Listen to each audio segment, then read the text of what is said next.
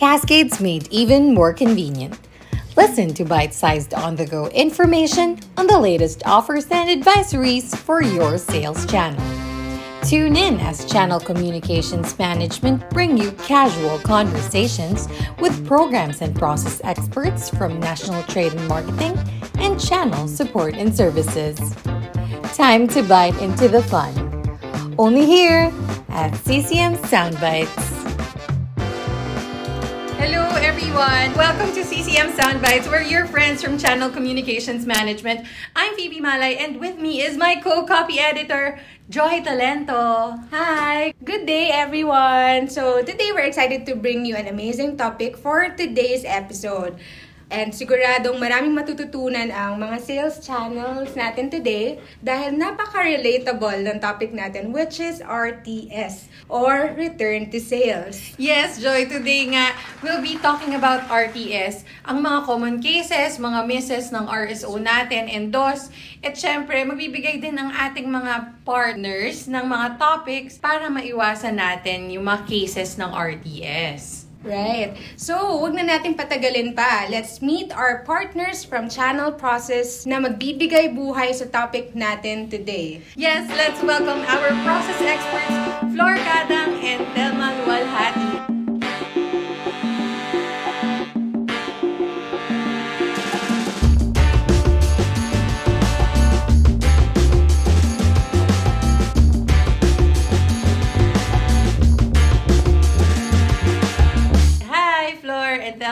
Hi everyone! Good day! Bago tayo mag-start, i-introduce nyo naman yung mga sarili nyo sa ating mga listeners. Hi everyone! I'm Thelma Lualhati, process expert, handling broadband, RSO and DOS. Hi guys, I'm Flor. I'm also a process expert handling mobile for RSO and DOS naman. Wow! Yeah. Yan ang mga very, very new and fresh pa nating mga process experts.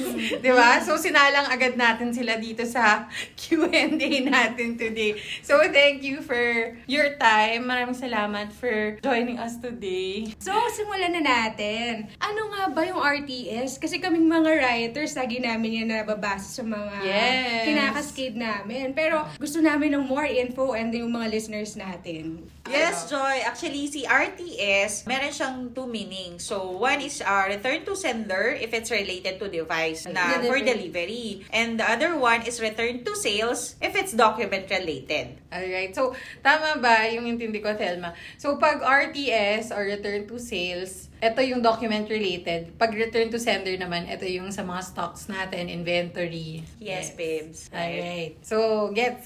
Ayan. Thank you, Thelma, for that very short pero sweet na answer. Ngayon naman, pag-usapan natin yung common cases of RTS. So, gusto namin malaman ano nga ba yung mga top reasons or misses ng mga sales channels natin. Let's begin with RSO. For both mobile and broadband, ano nga ba yung mga common cases or reasons for RTS? For mobile, normally for stores, during uploading via the OBT is one backroom tool. They upload the documents there and incomplete yung details na nalalagay nila or mismatch dun sa document na na-upload nila. Mm-hmm. So, that's one of the many reasons ng RTS. And then, unreadable yung documents na in-upload nila. So, it's either blurred or nakakrop yung documents, hindi na-include yung signature na part or the picture na part ng IDs. And then, eto case-to-case basis lang to kasi normally, we launch kasi different projects eh. Mm-hmm. So, sunod-sunod yan sa RSO. Our CBS partners require the project name to be included in the OBT kasi that's their identifier. This customer availed this particular project para hindi sila nalilito. Normally kasi same policies siya, pero iba yung project name nung particular na promo na inavail ni customer. So, yun. May question lang ako. You mentioned kanina na kapag in-upload dun sa OBT, dun nagkakaroon ng incomplete or mismatched details. Ano ba yun? Customer side or yung pag-input natin ng details dun sa OBT? This one kasi part na to ni stores. So, pag nag-a-upload sila via OBT, sila yung manually nag-i-input ng details. So, dapat it should match the details that was written by the customer or inputted in the Google form or app sheet. Dapat same siya siya or match siya dun sa OBT. Okay. So, wait, ako din may follow-up. Kasi diba, na-mention mo din yung sa project name, yung, ito ba ay specific lang to RSO? Or sa sales channels, as other sales channels ba, ginagamit din yung project names? Yeah. Actually, we indicate this sa PPMs namin for DOS as well.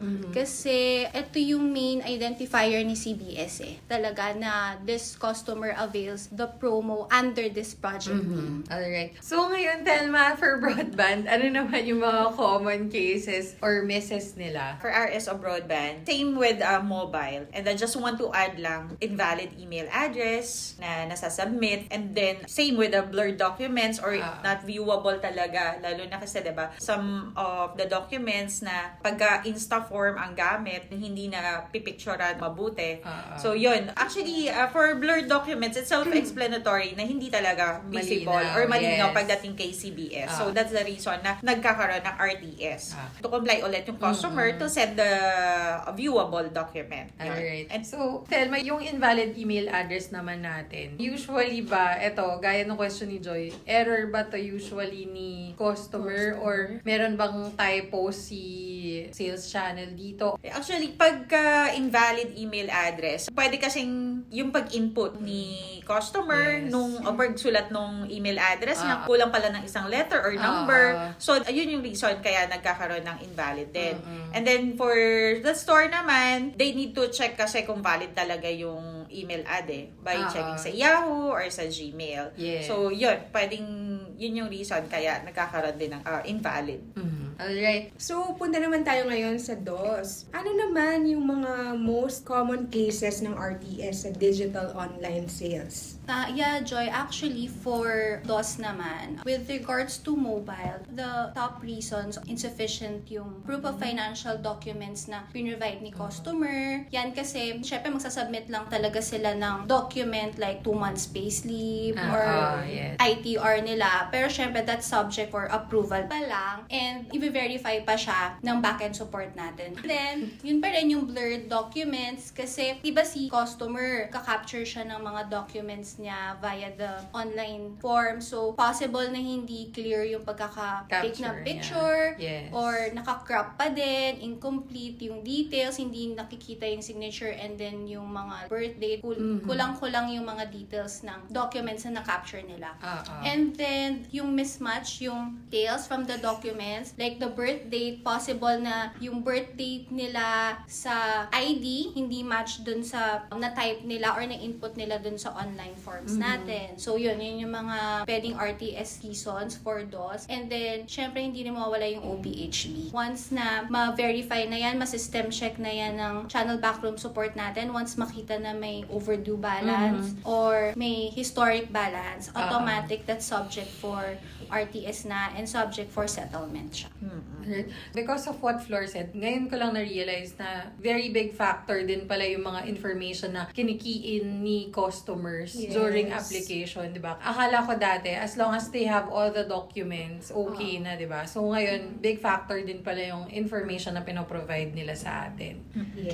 True. Yeah. For broadband, actually, nakaka-encounter din ng mismatch signature, kaya kasi yung sa reason kaya na RTS yung documents. Kasi yung signature sometimes ni customer may short and may long signature. Kaya nagkakaroon din ng RTS for broadband. Alright. Thank you, Thelma and Flor. From those you mentioned, gusto namin malaman ano kaya yung mga challenges? Bakit tayo prone to RTS? Regarding sa blurred documents, for sure, that's self-explanatory, na hindi makita or for example, merong na-crop na details, so kailangan talaga na ma-check, ma-double check before sending to CBS. And then, invalid email address, wherein, depende kasi yan sa pagsulat Pagsulat ni customer or pag-check ni admin. Diba? So, kailangan talaga ma-check mabuti kung active. Kasi dyan natin pinapadala yung statement of account ni customer monthly. So, talagang super important talaga si email address. Yes. And also, just to add din, Joy,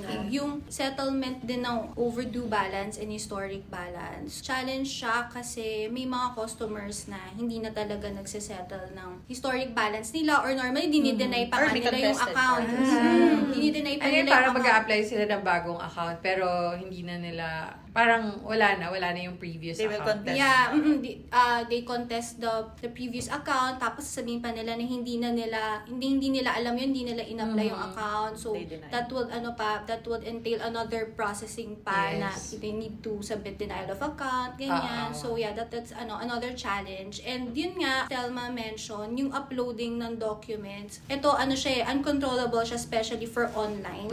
Kasi yung pagka-capture nila kasi ito customer facing siya, diba? Yung online form natin. So uncontrollable in terms of capturing their documents, IDs, and Would you say na mas challenging yung RTS processing ng DOS versus RSO? Kasi di ba DOS more on online, so mahirap i-chase yung customers. actually, I think it's DOS. Kasi for RSO, right then and there, they Pwede can ma- validate na the Yes. documents Oo. diba? Oo. Para I just agree. face-to-face pa nila nakikita yung customers. So, kung may inquiries sila, di ba? Compared to DOS na online lang sila nag-fill Nag-apply, out or yes. call lang siya. Tapos yung documents isi-send lang via email nila or yes. i-upload lang nila. So it's more challenging. Ano kasi, mag-reach out ka pa talaga dun sa customer Yeah. para lang Parang may ma-confirm second yung call out siya. details. Yes. So mas matagal yung turnaround time ni DOS.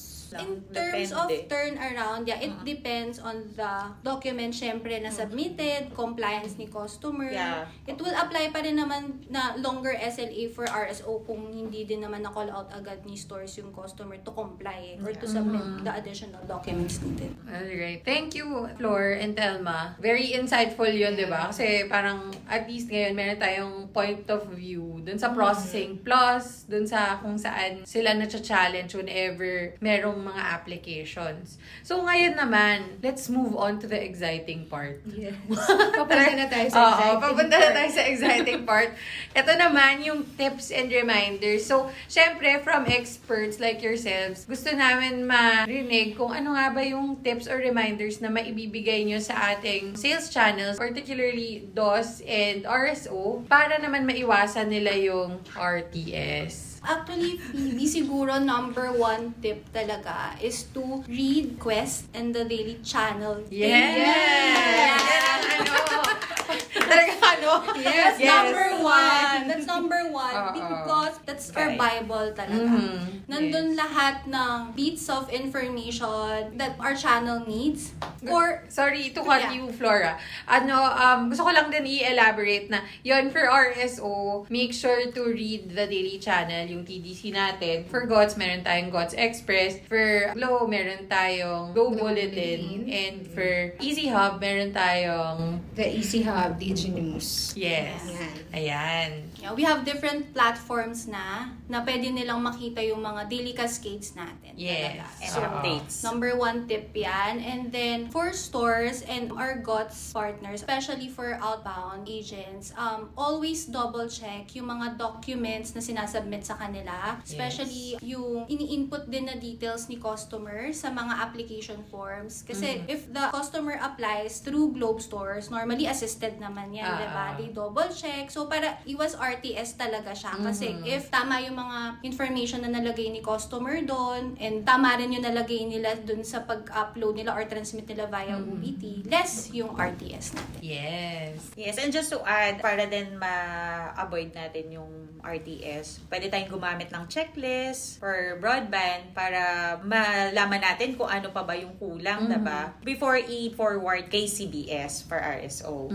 Yun. And then, syempre, mas maganda yung lagi nating ipapractice yung tamang nakasanayan hanggang sa wala na talaga RTS. Aim to achieve zero RTS. Yes! Yan ang very important. Zero Yes. RTS. Flor and Telma, thank you dun sa mga tips and reminders niyo sa amin. So, before we end this very brief discussion, gusto namin malaman kung meron ba kayong final message or reminder sa ating sales channels about RTS. For me, at the end of the day kasi, diba, we are one globe. So, we should always think na this is our business. So, parang, diba, yung RTS, may business impact siya. Yes. So, we should always comply kung ano yung mga needed natin gawin every day. Like, ito nga yung uploading of documents, double checking of the details that we input or upload. Yung mga nitty-gritty details na kailangan natin gawin on our daily task should be done properly kasi it will impact the total business business of Yes. Yes. Ikaw naman, Thelma, ano naman yung final reminder or tip mo sa kanila on RTS? Tulungan lang. Yes. So, from kung sino yung magre-receive ng mga application, isipin natin na mag-end siya successfully into sales. Kasi itong RTS, isipin natin once na na-RTS yung mga documents and then na-late yung compliance, possible kasi na mawala yung sales. Yes. So, yun. I-treat natin siya from the start hanggang sa end, maging successful yung sales. Very nice din, no? So, yung application talaga, team effort yan. So, from start to finish or start hanggang ma-install or mag-up yung line ni customer, talagang dapat binabantayan natin para matuloy yung application or mag-push through yung applications ng ating customers. So, yung RTS talaga, due diligence lang yan. We have to work hand in hand para maiwasan natin to. So, thank you so much sa mga guests natin from Process, Thelma, and Flor. Thank you sa inyong time for today. Yes, para thank may you so bahagi. much. You're welcome. Thank you. Next time, invite namin kayo ulit. Yeah. Alright, so this has been another episode of CCM Soundbites. Maraming salamat po for tuning in. To listen to our past episodes, pwede niyo po kaming hanapin sa Spotify. I-search niyo lang yung CCM Soundbite. Again, I'm Bibi Malay. And this has been Joy Talento, and we'll catch you again next time. Sabay-sabay tayo. Bye! Get a bite of this. Know about CMG's newest launches, updates, and advisories while you're on the go. Tune in to the latest CCM Soundbites episode, now up on Spotify.